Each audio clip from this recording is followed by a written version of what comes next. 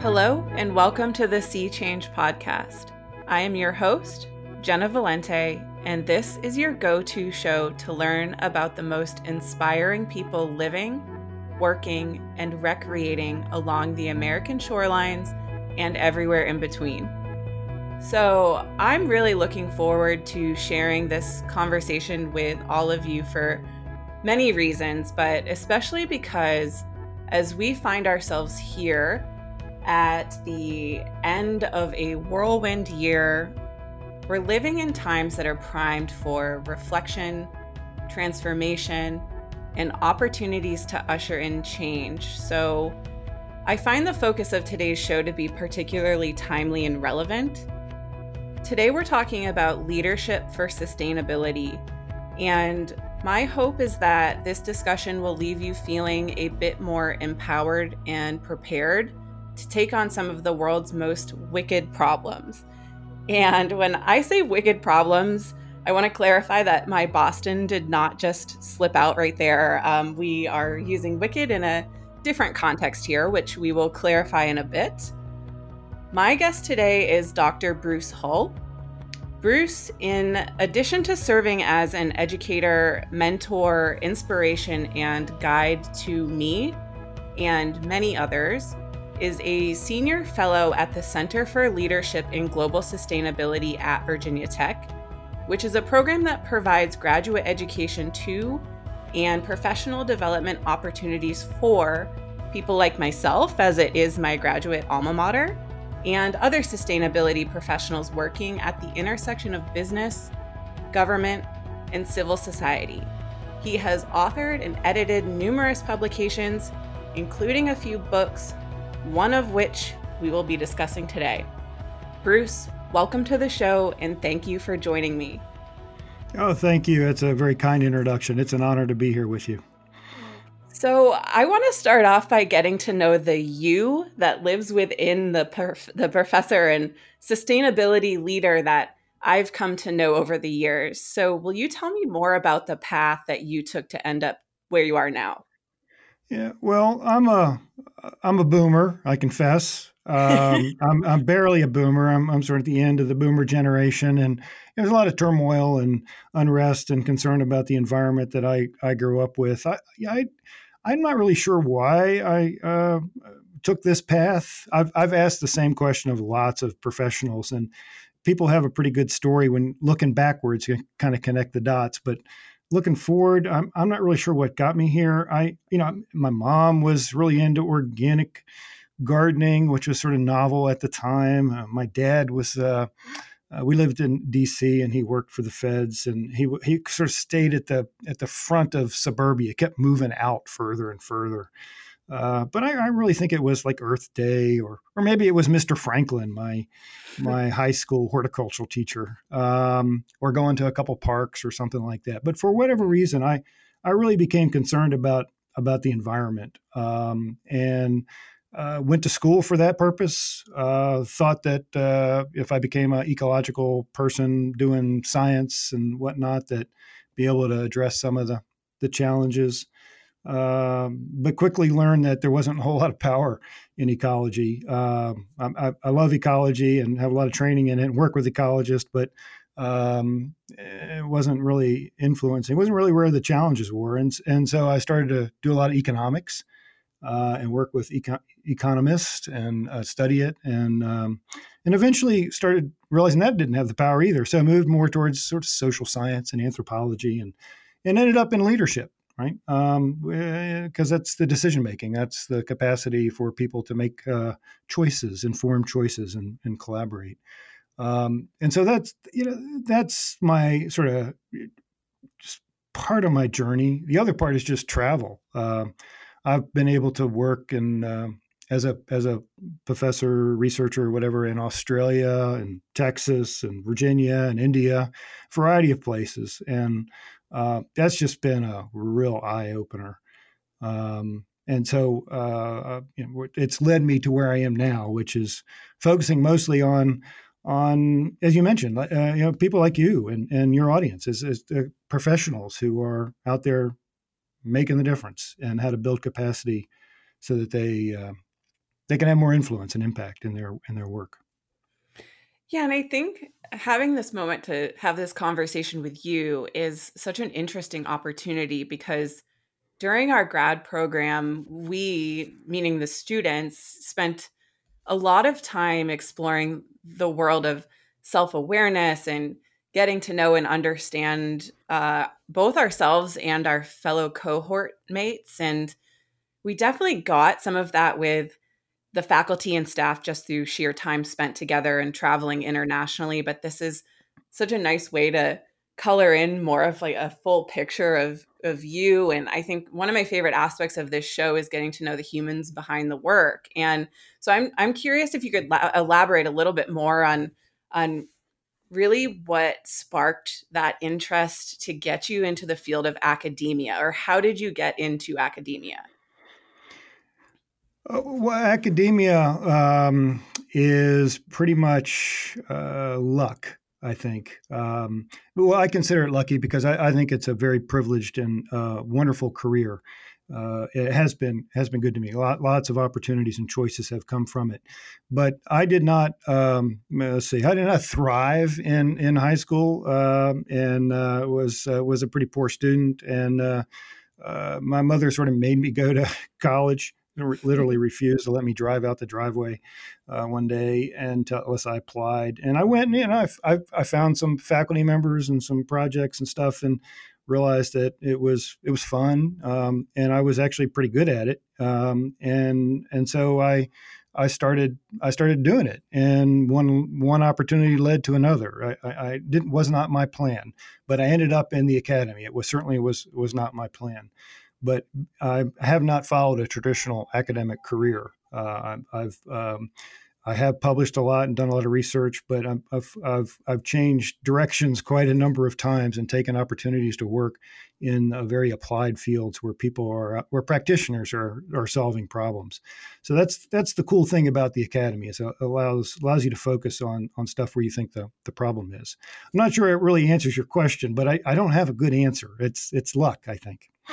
Yeah, I don't think there's ever really a particular answer that I'm looking for. And I think that what you shared is something that really resonates with me in a way that, uh, I also was not a classic example of a good student in high school. And even through college, I feel like I had moments where I was like, maybe I should have taken a gap year or two to kind of figure out where my interests lie. And I think the really special thing, and I think I can elaborate a little bit on this more later, but the special thing about this Executive Master in Natural Resources program is it is not necessarily your classic graduate program, and it allows opportunities for students like myself that have the drive and the will and the passion to do this kind of work. But maybe if you look at us on paper, um, would not get into a classic graduate program that's structured in that way, where you need to really excel on the GREs and in your classes. And I mean, that's not to say that I was a total like failed everything, but I think that the full picture was not necessarily told, and cannot be told if you just look at somebody based on their grades or how they do on standardized tests. So Agreed. I'm very appreciative for that XMNR program that I went through, for kind of taking a more holistic look at the person, when considering who to include in each cohort. So Yeah, well, folks um, like you and the peers in your program, they're just amazing. Drive, uh, talent, vision, wanting to make a difference, and then nurturing that, figuring out how to build that capacity. So there is a lot of self discovery and tutoring and mentoring in that regard. But I get asked as a professor, listening to people mistakenly think I have advice to give about careers. But so especially for young people, young, and to me, it's like an 18-year-old or a 19-year-old, ask them to pick a major or a career. That seems like a big burden. And then the mid-career folks like you, when you're coming to the program, it's still a huge, huge burden. I think, we each make a choice when given a choice to take a new job or take a fork in the road, and we do the best we can, and then that will lead to something better. But it's hard to predict where we're going to end up. Yeah, absolutely. And what an awesome opportunity it must be as an educator to motivate and mentor and inspire however many hundreds or thousands of people that you've taught over the years. And I imagine in order to consistently show up for your students and your colleagues and yourself, that it takes a great deal of motivation and finding new and interesting ways to stay inspired and interested in the work. So I'm wondering, what is it that motivates and inspires you? Well, it's like you. Uh, it's the people that I get to work with, students, professionals that are motivated and interested. I mean, that's what a great motivator for me, and learning lessons and nuances is from you. So that's really what motivates and inspires me now. I mean, early in my career, there were writers and scientists and technocrats and others I thought would be the inspiration, and I tried to be that. And then later, really became motivated by the great conservationists, Leopold, Carson, and others, those kinds of stuff. But right now, it's basically it's you, it's the people on the front lines, making a small difference each day and learning from them and telling their stories. There's just so much wisdom in practice. In the practice of practitioners, that's what motivates me and inspires me now. Thinking about how you mentioned those classic thought leaders like the Leopolds and Carsons of the world, and also considering where we are now with the slower pace of life for a lot of people, with staying indoors and finding new ways to stay inspired and motivated. I think about those people developing their thoughts and their philosophies through spending a great deal of time outside. And I've been spending I feel like, my whole life I've been very prone to spending as much time as possible outdoors, but lately I've been finding a lot of peace and space through going on walks or hikes. And I've been feeling a deeper appreciation for these natural spaces because they're providing me a moment to think and reflect and, consider what some of my next steps might be or work through any emotions that I'm feeling. And just really renewing my appreciation for moments outside and connecting with nature. And that made me curious to ask you what your connection is to the natural world, and what do you enjoy most about spending time outside? I'm a I'm a romantic when it comes to nature as well. I mean, I love it. A sunset or a moonrise, and I spend a lot of time hiking. But just I see it mostly as that's a cultural phenomena. I think other cultures sort of get this sense of awe or spirituality or calm from other sources. It's particularly it's our culture, my culture, anyways, and it works for me. I mean, I hike a tremendous amount, but unlike many people, I go back to this same spot over and over and over and over again.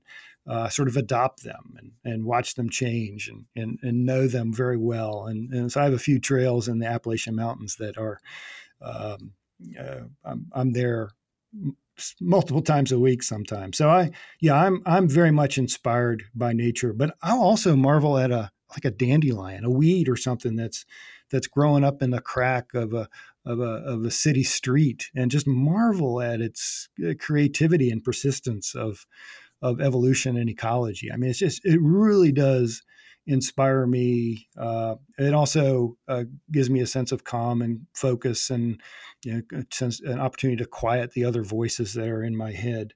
and think about some of the bigger issues. So I find a lot of solace in nature as well. But I'm a bit of a rebound romantic that way because I've studied this academically and scholarly, and actually the earlier book, the Infinite Nature book, is a pushback somewhat against believing that nature is something that works for everybody. We're trained, I think, in our culture to really find that voice.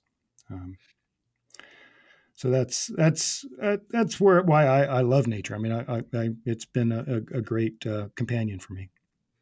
Yeah, and I love hearing you say that you return to one spot, or I just think that there's something really special about watching something change over time. Whether that is a natural area or a person or a pet or whatever it is, like finding an appreciation in a thing and noticing how it changes over time.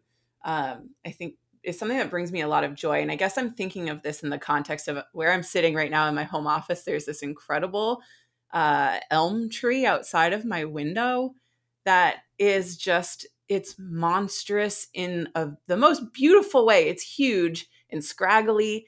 And, I had a moment the other day where I was like, wow, when this COVID shutdown started, it was bare like it is now. And I watched it go through the entire process of budding its leaves, and then they bloomed, and watching the leaves sway all summer and then turn this bright shade of yellow and fall off. And I think that there's something that it's hard to put into words, but I think what you said about your trails and revisiting one place just really spoke to me at my core. Yeah. Nature. I mean, it's so interesting, right? There's so much detail, and you can stare at it, and it can captivate you. But it's not like it's not speaking to you. It's not like a car commercial or something telling you what to attend to or how to smell, how to look. But it's interesting, right? So it's arousing. You look at it and get all excited and attend to the moving of the leaves or the piece of trail or the mountain or the vista or whatever it is. And then you can have some inner reflection. You can use all that attention to focus on some bigger questions rather than the distractions of life. So it's very meditative for me. Yes, definitely. And, maybe this is a good moment for listeners to think about what is that place for you, or what is that thing, and take a pause for a meditative moment before we start talking about the book, because you have a new book out, which is Leadership for Sustainability: Strategies for Tackling Wicked Problems, which, first off, congratulations on publishing your third book, I believe it is. Is that correct? Yeah, thank you. You're welcome. And tell me more about how this book came to be and what were the driving factors behind it? Well, I've hinted at it a little bit. I mean, as a prof at a major university, it's an incredibly privileged position. So I get to travel and see lots of issues and interact with lots of really smart people doing creative things. And over my career, three things became really apparent. One is the obvious: is that there are some huge challenges that we face, biodiversity and overfishing and climate change and what have you. But second is that we really do have the science and technology and policy tools to address these challenges. We might not know exactly how to do it in each place and each time for each culture, but I'm convinced we can solve just about all the big challenges that we face with the existing tools. And just look at COVID. We figured out a way to manage public health. And it was a huge challenge. We haven't done it as well as we could, and we haven't distributed the vaccine or administered it yet. So there's still a long way to go. But that was a big challenge, and I think these other challenges we can address as well. So one is that we got huge challenges. Two is I'm convinced from meeting all these creative people and that we can solve them, and they're being solved. We just need to scale up those solutions. And three is the word wicked, right? These are incredibly difficult challenges to solve because they're so political and contested. Because it's hard to get the collaboration necessary, and the leadership is faulty, it's or failing, or it's misguided. I don't mean the people, I mean the way we're trying to solve the problems. And, and again, COVID serves as an example there. It's hard to imagine a more immediate and tangible and global life-threatening challenge. But even it became political, masks, and now, unfortunately, probably vaccines. So it's about leadership. And so 15 years ago, a couple of us started spinning up a new grad program, the one we've been talking about, to focus on professionals and helping them build those capacities, the skills, the tools, the strategies that we call leadership, for lack of another word. And because we're based near Washington, D.C., the program's actually inside the Beltway there. There's a lot of talent, a lot of practitioners, a lot of folks from businesses and in government and civil society organizations that are doing amazing things. And way ahead of the academy, way ahead of university, way ahead of the researchers. And so we started bringing those people into the classroom, and I started interviewing them and writing about them. And it's like, wow, you're doing that. That's so cool. So we kind of turned the program on its head. Rather than given facts and stuff that you can get on Google, we're focused on building capacity and learning how these people are solving problems. And I've been collecting those over the years, and the book is the sort of the result of many of those lessons. Yeah, and we touched on this a little bit earlier in our conversation, and in that something that I love both about this book and the Executive Master Natural Resources program is the emphasis on people using their unique skill sets and experiences and knowledge to address sustainability challenges from their position in the world. Will you elaborate a little bit more on the significance of people leading from where they are and the impacts that can have on sustainability? Yeah, so leadership, that's one of those loaded words, just like sustainability is a loaded word. And because the wicked problems require coordinating the activities of people that may not ever meet, there's certainly no one that has authority over everybody. And because the issues are so contested, that the people involved in figuring out what the problem is and what the solution are the ones that actually have to decide what that problem is and what the solution is. It can't be told from above. And because things are changing so quickly, that the tools and strategies we've used in the past might not work in the future. It makes these situations so wicked that it requires everybody to accept responsibility and engage in the task of getting what we say directional alignment commitment. But basically, the key attributes of whenever a group or an organization or a nation or a university, whatever, gets things done, they've achieved directional alignment commitment. And they figure out where they want to go. They figure out what needs to be done and who's going to do it, and they're committed to getting it done. And how do you make that happen? And that requires people leading from where they are. Everybody in the system, no matter where you are in the hierarchy, you don't have to have the corner office, or the position of power. Everybody has a role to play in getting directional alignment commitment in these big, wicked systems changes. And the extent that we can help make that happen, each of us, it increases our influence and impact and our career advancement. So we are working hard to help people see how they can contribute to systems change, to influence, to having impact, and we call that leadership. But we're leading from where you are. Yeah, and I think that's incredibly important right now, from where we sit, all of us living together in the Anthropocene, where we as humans and our actions have become this major force of nature. And, I know that you and I are familiar with that term, and probably a lot of other sustainability professionals, but for some listeners out there that may not be familiar with the Anthropocene, will you share what are some of the things that make this age unique? Yeah, well, Anthropocene, another one of these great contested words, but I think it really helps us think about our place in history and in evolution.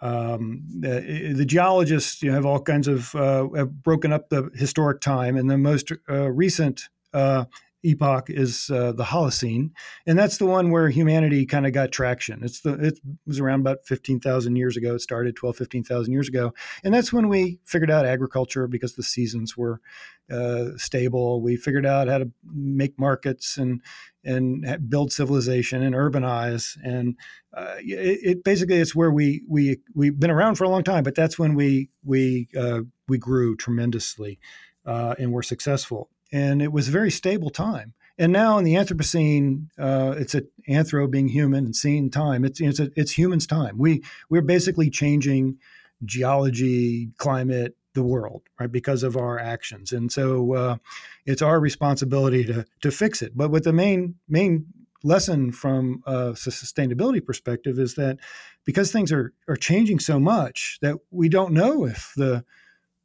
tools and strategies we've used in the past, the infrastructure, the urbanization, the agriculture, is going to work in the future in this new environment. I mean, if you look back at the trends, just about every biological, environmental, social trend really starts to arc upward. There's an inflection point after World War II, certainly in the 20th century, and they're going exponentially into a different place. We are transforming our nest, our Earth.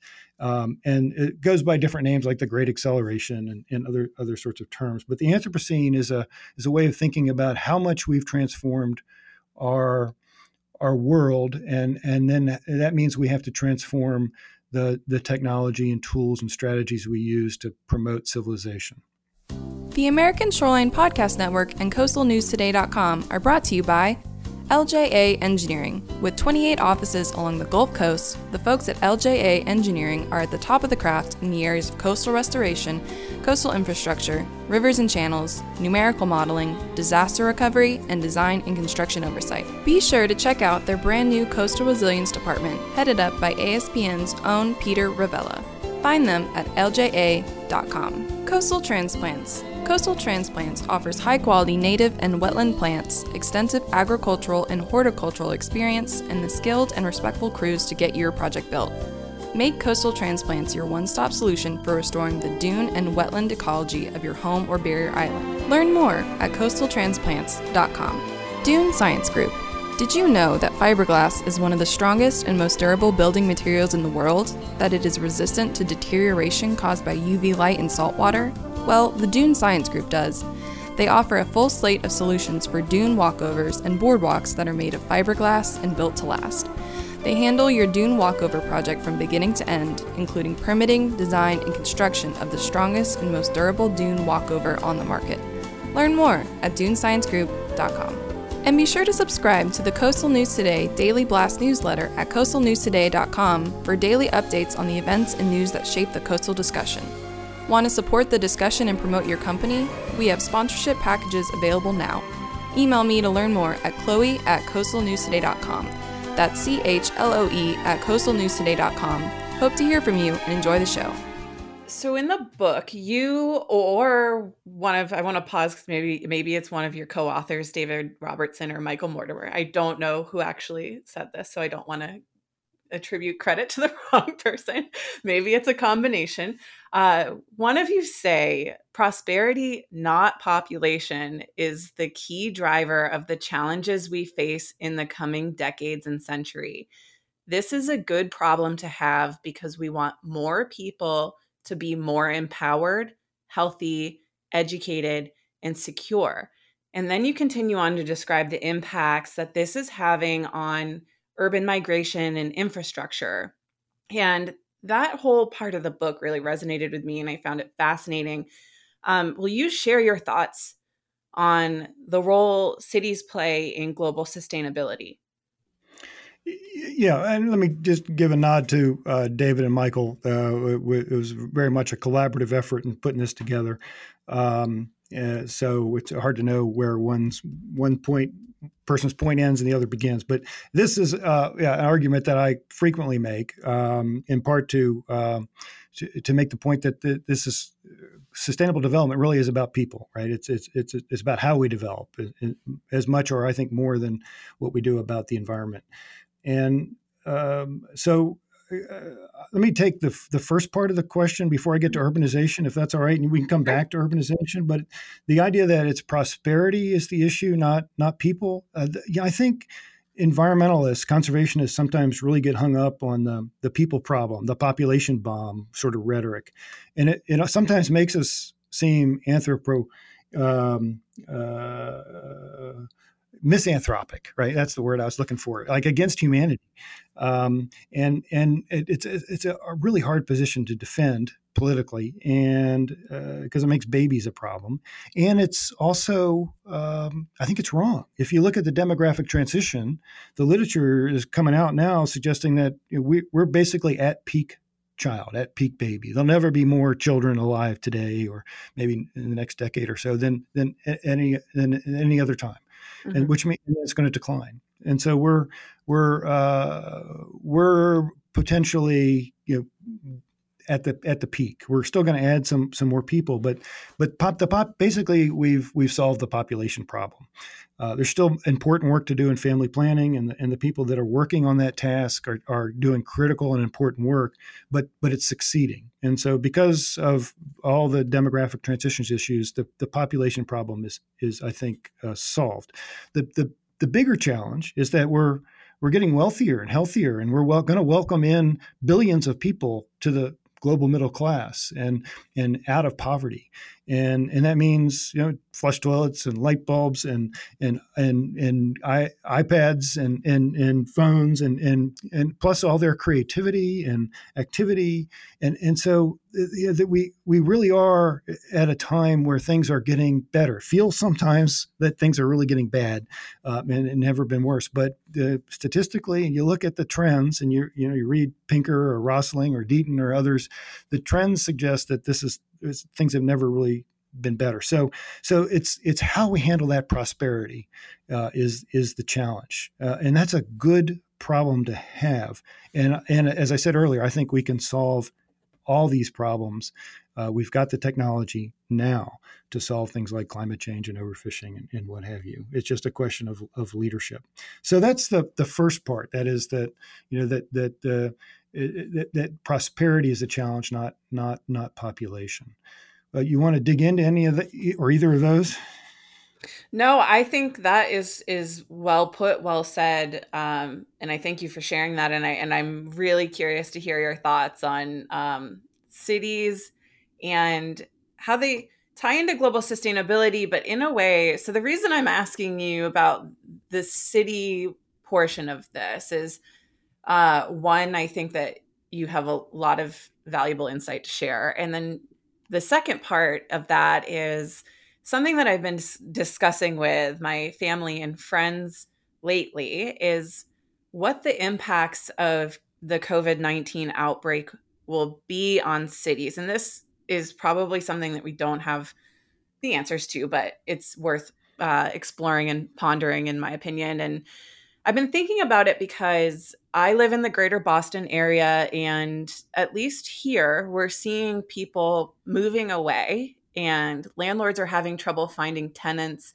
and local businesses are closing down. But then places like Maine, where I grew up, are seeing an influx of people moving there and buying property because there's more space. And I know that I'm really addressing this from a certain perspective, and addressing a certain population of people with the privilege and means to pick up and move during times like these.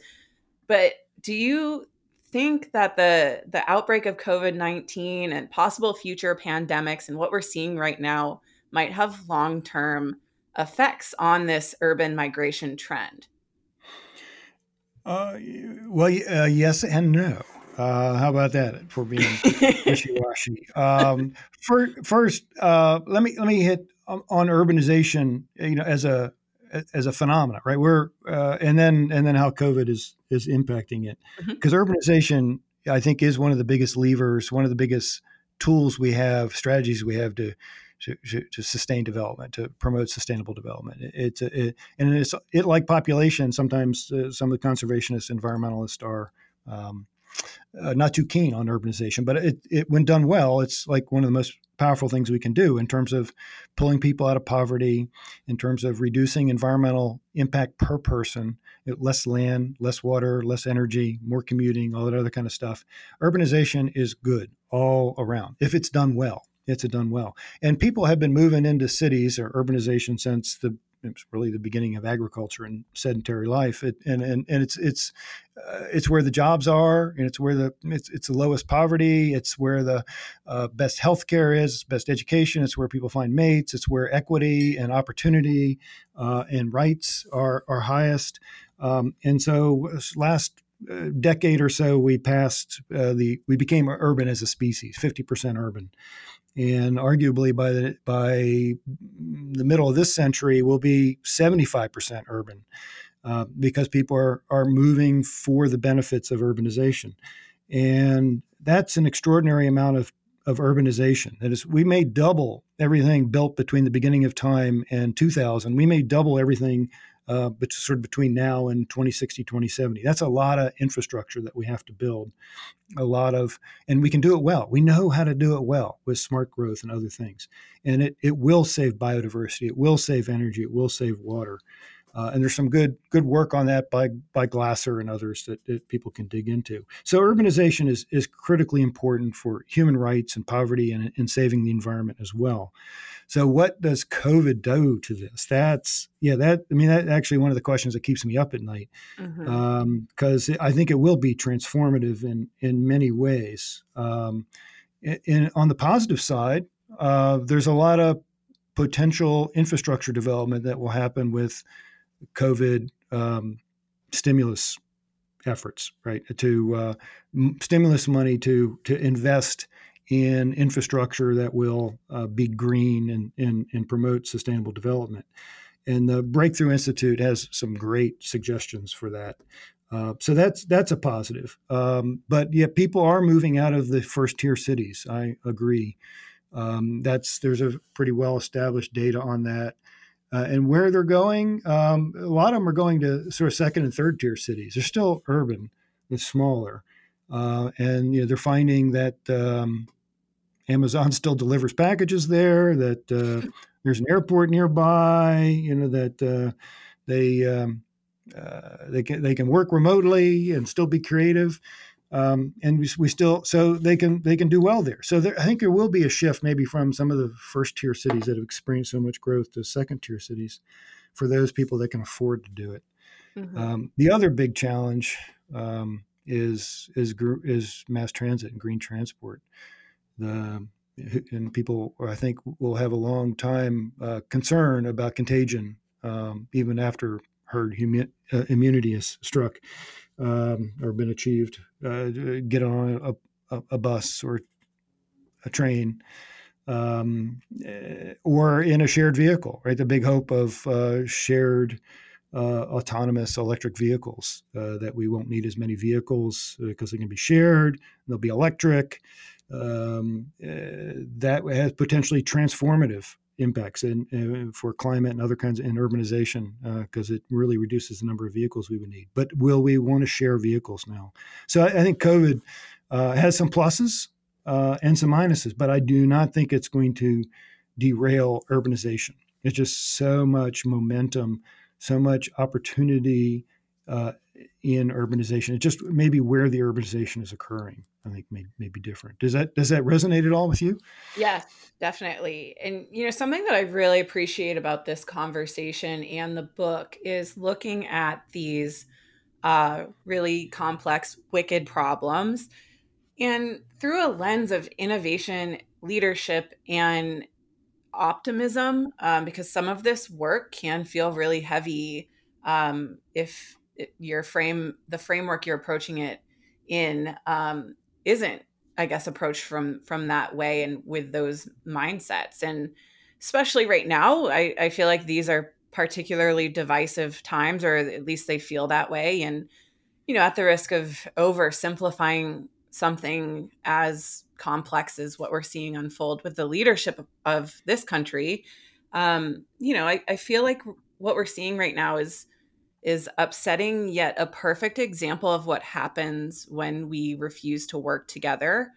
So what do we as leaders need to be mindful of when attempting to collaborate across differences? Yeah, I would love to have the soundbite for that. Basically, read the book.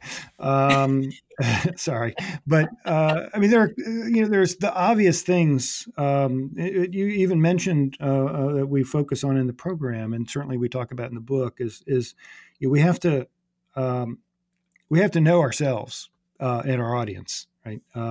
We all have lots of biases and assumptions and framings, and so we spent a little bit of time in the book on that, and how to work across some of the divides. But the bigger challenges now are things that, like, the facts don't matter, or they matter less. And so how do you deal with a challenge when you're not going to convince somebody with facts, and instead we have to fight filter bubbles and echo chambers and those kinds of things. So the book is full of tools for doing that, and one of them is sort of focusing on identity, identity management, belonging to a group, and promoting group identity and stuff. And so there are a variety of tools that help us work across some of these.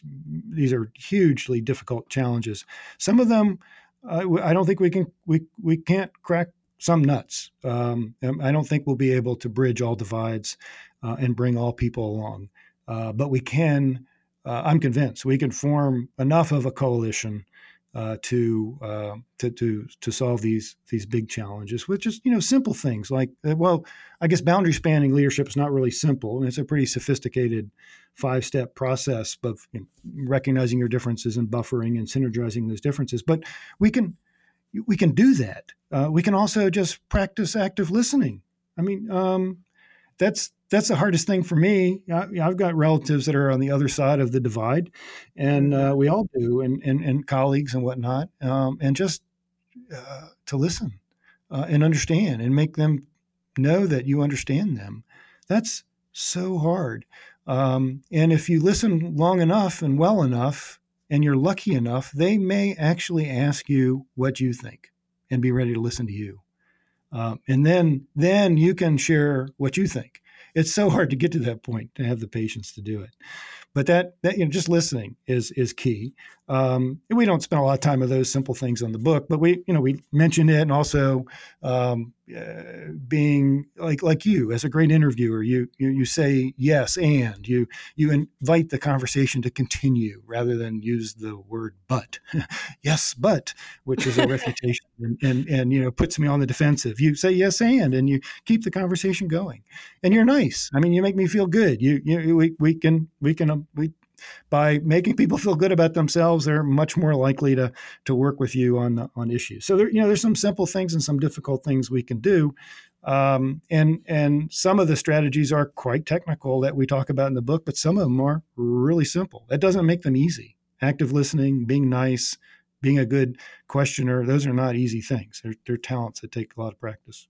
Oh, they definitely take a lot of practice, and something that we've considered with the show is having, like, what if I record a conversation with some of my family members that don't necessarily align with my worldview? I think that would make for an incredibly interesting episode, and challenge my my practice of a lot of the things that I talk about on this show. So, having you on, I think it's just a case by case thing where I try my hardest to be respectful and mindful in all of my interactions, but I certainly have a lot of work to do with just I'm human too. We all are, and I think it's all about just making a commitment to the work and the growth. But before I get off too sidetracked, now that I'm thinking about families and the difficult discussions that we all have in life, I want to make sure that we provide listeners an outlet and an opportunity to know where they can find the book. and how they can follow along with your work and get involved with your work, should they hear this conversation and be interested in learning more. Because I know that I certainly really enjoyed reading this book. I feel that it gave me a renewed sense of my place and purpose in the world, along with some tools that I can work on and integrate into my daily life and the work that I do, and my sphere of influence. And I truly feel like it's something that a lot of people can learn from, and would enjoy reading. So where can people find the book, and how can they follow along with you and your work? Yeah. Well, again, thanks for that great summary and pitch. So the book is published by Island Press, which is a nonprofit and a mission-oriented group to deal with the same sort of issues that your listeners are going to be concerned with. And they have lots of other good readings as well. And the book's available at any ebook or large distributor or even local bookstores. Leadership for Sustainability and Hull will get you there on Google. How to follow along. I like to write. It's the hardest thing I do, but I love doing it. I love to write about people who are solving problems or in the middle of things. So, if you've got a cool story to tell, reach out to me. I blog about them before they turn into things like books or student assignments, or talk about them on podcasts, and they certainly come into my classrooms. So I would love to work with folks that have these stories to tell, because I think there are so many lessons. I mean, the book itself is sort of three parts. There's a bit of a roadmap that helps people sort of see themselves and their careers and map on their careers, and then there's the big toolbox that we've been talking about. Strategies, some technical, some pretty straightforward, for solving the wicked problems. And then the third part is it's the storybook, like you were saying. It's the inspiration. It's, hey, this person solved that problem this way. That's so cool. I wouldn't do it quite like that, but I might do it differently. But I'm inspired to try now, and that's what the storybook part is. And I'm working now on trying to have just a storybook, just a compilation of success stories or failures, where people can learn from one another and be inspired to be impactful in their career. Because I believe in the creativity and the inspiration and insight of practitioners, and try to capture some of that wisdom. That's my goal with ongoing projects. Yeah, absolutely. And, we can all learn so much from each other and our own lived experiences and lessons learned. And I think, large in part, that's what this show exists to do as well, is hear from interesting people. And we get to take an hour or so to hear about our work, share our work, learn from our challenges and successes, and hopefully inspire each other to keep going, and maybe borrow bits and pieces from what works for other people, and integrate that into our larger work to help push forward toward a more sustainable planet. But as we wrap up, I have a series of broader questions for you to round out the show that I ask these to all of my guests, to sort of pull at some of the main points of our conversation, and then glean any last insight from you, because I feel very fortunate to sit in this role, in this position that I'm in today, where I get to talk to some pretty incredible people on this show. So I would like to start with, what do you think is the most pressing environmental challenge that we are faced with? Ooh, well, the easy answers are climate change and water security, and of course, ocean fisheries and biodiversity and those kinds of things. But I would say, to me, the biggest challenge is the circular economy. We have to transition from a linear economy, a take, make, waste economy, to a circular economy, where the things we discard are put back into the economy. And there's a lot of good work on that, but I think it's the challenge we face that we talk about in the book that has the least number of solutions. We've got the most work to do on creating that circular economy, because it's going to change consumer demand, it's going to change markets, it's going to change governance. It's a really heavy lift, but it's critical if we're going to live on a finite world and continue to develop, that continue to be wealthy, continue to have opportunity. And what are you hopeful for moving forward? People like you and your listeners, innovation that comes from that, from the partnerships, and the collaboration. But mostly it's just people are willing to try.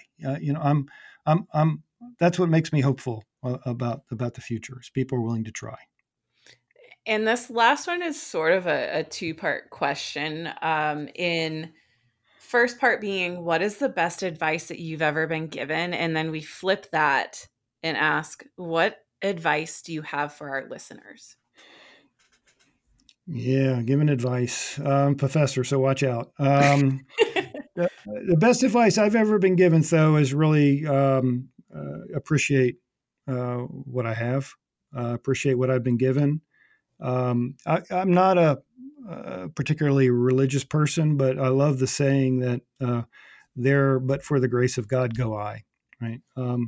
I realize that almost all the opportunities, the wealth, the health, the travel I've had are due in large measure because I was born into a particular family in a particular country at a particular time.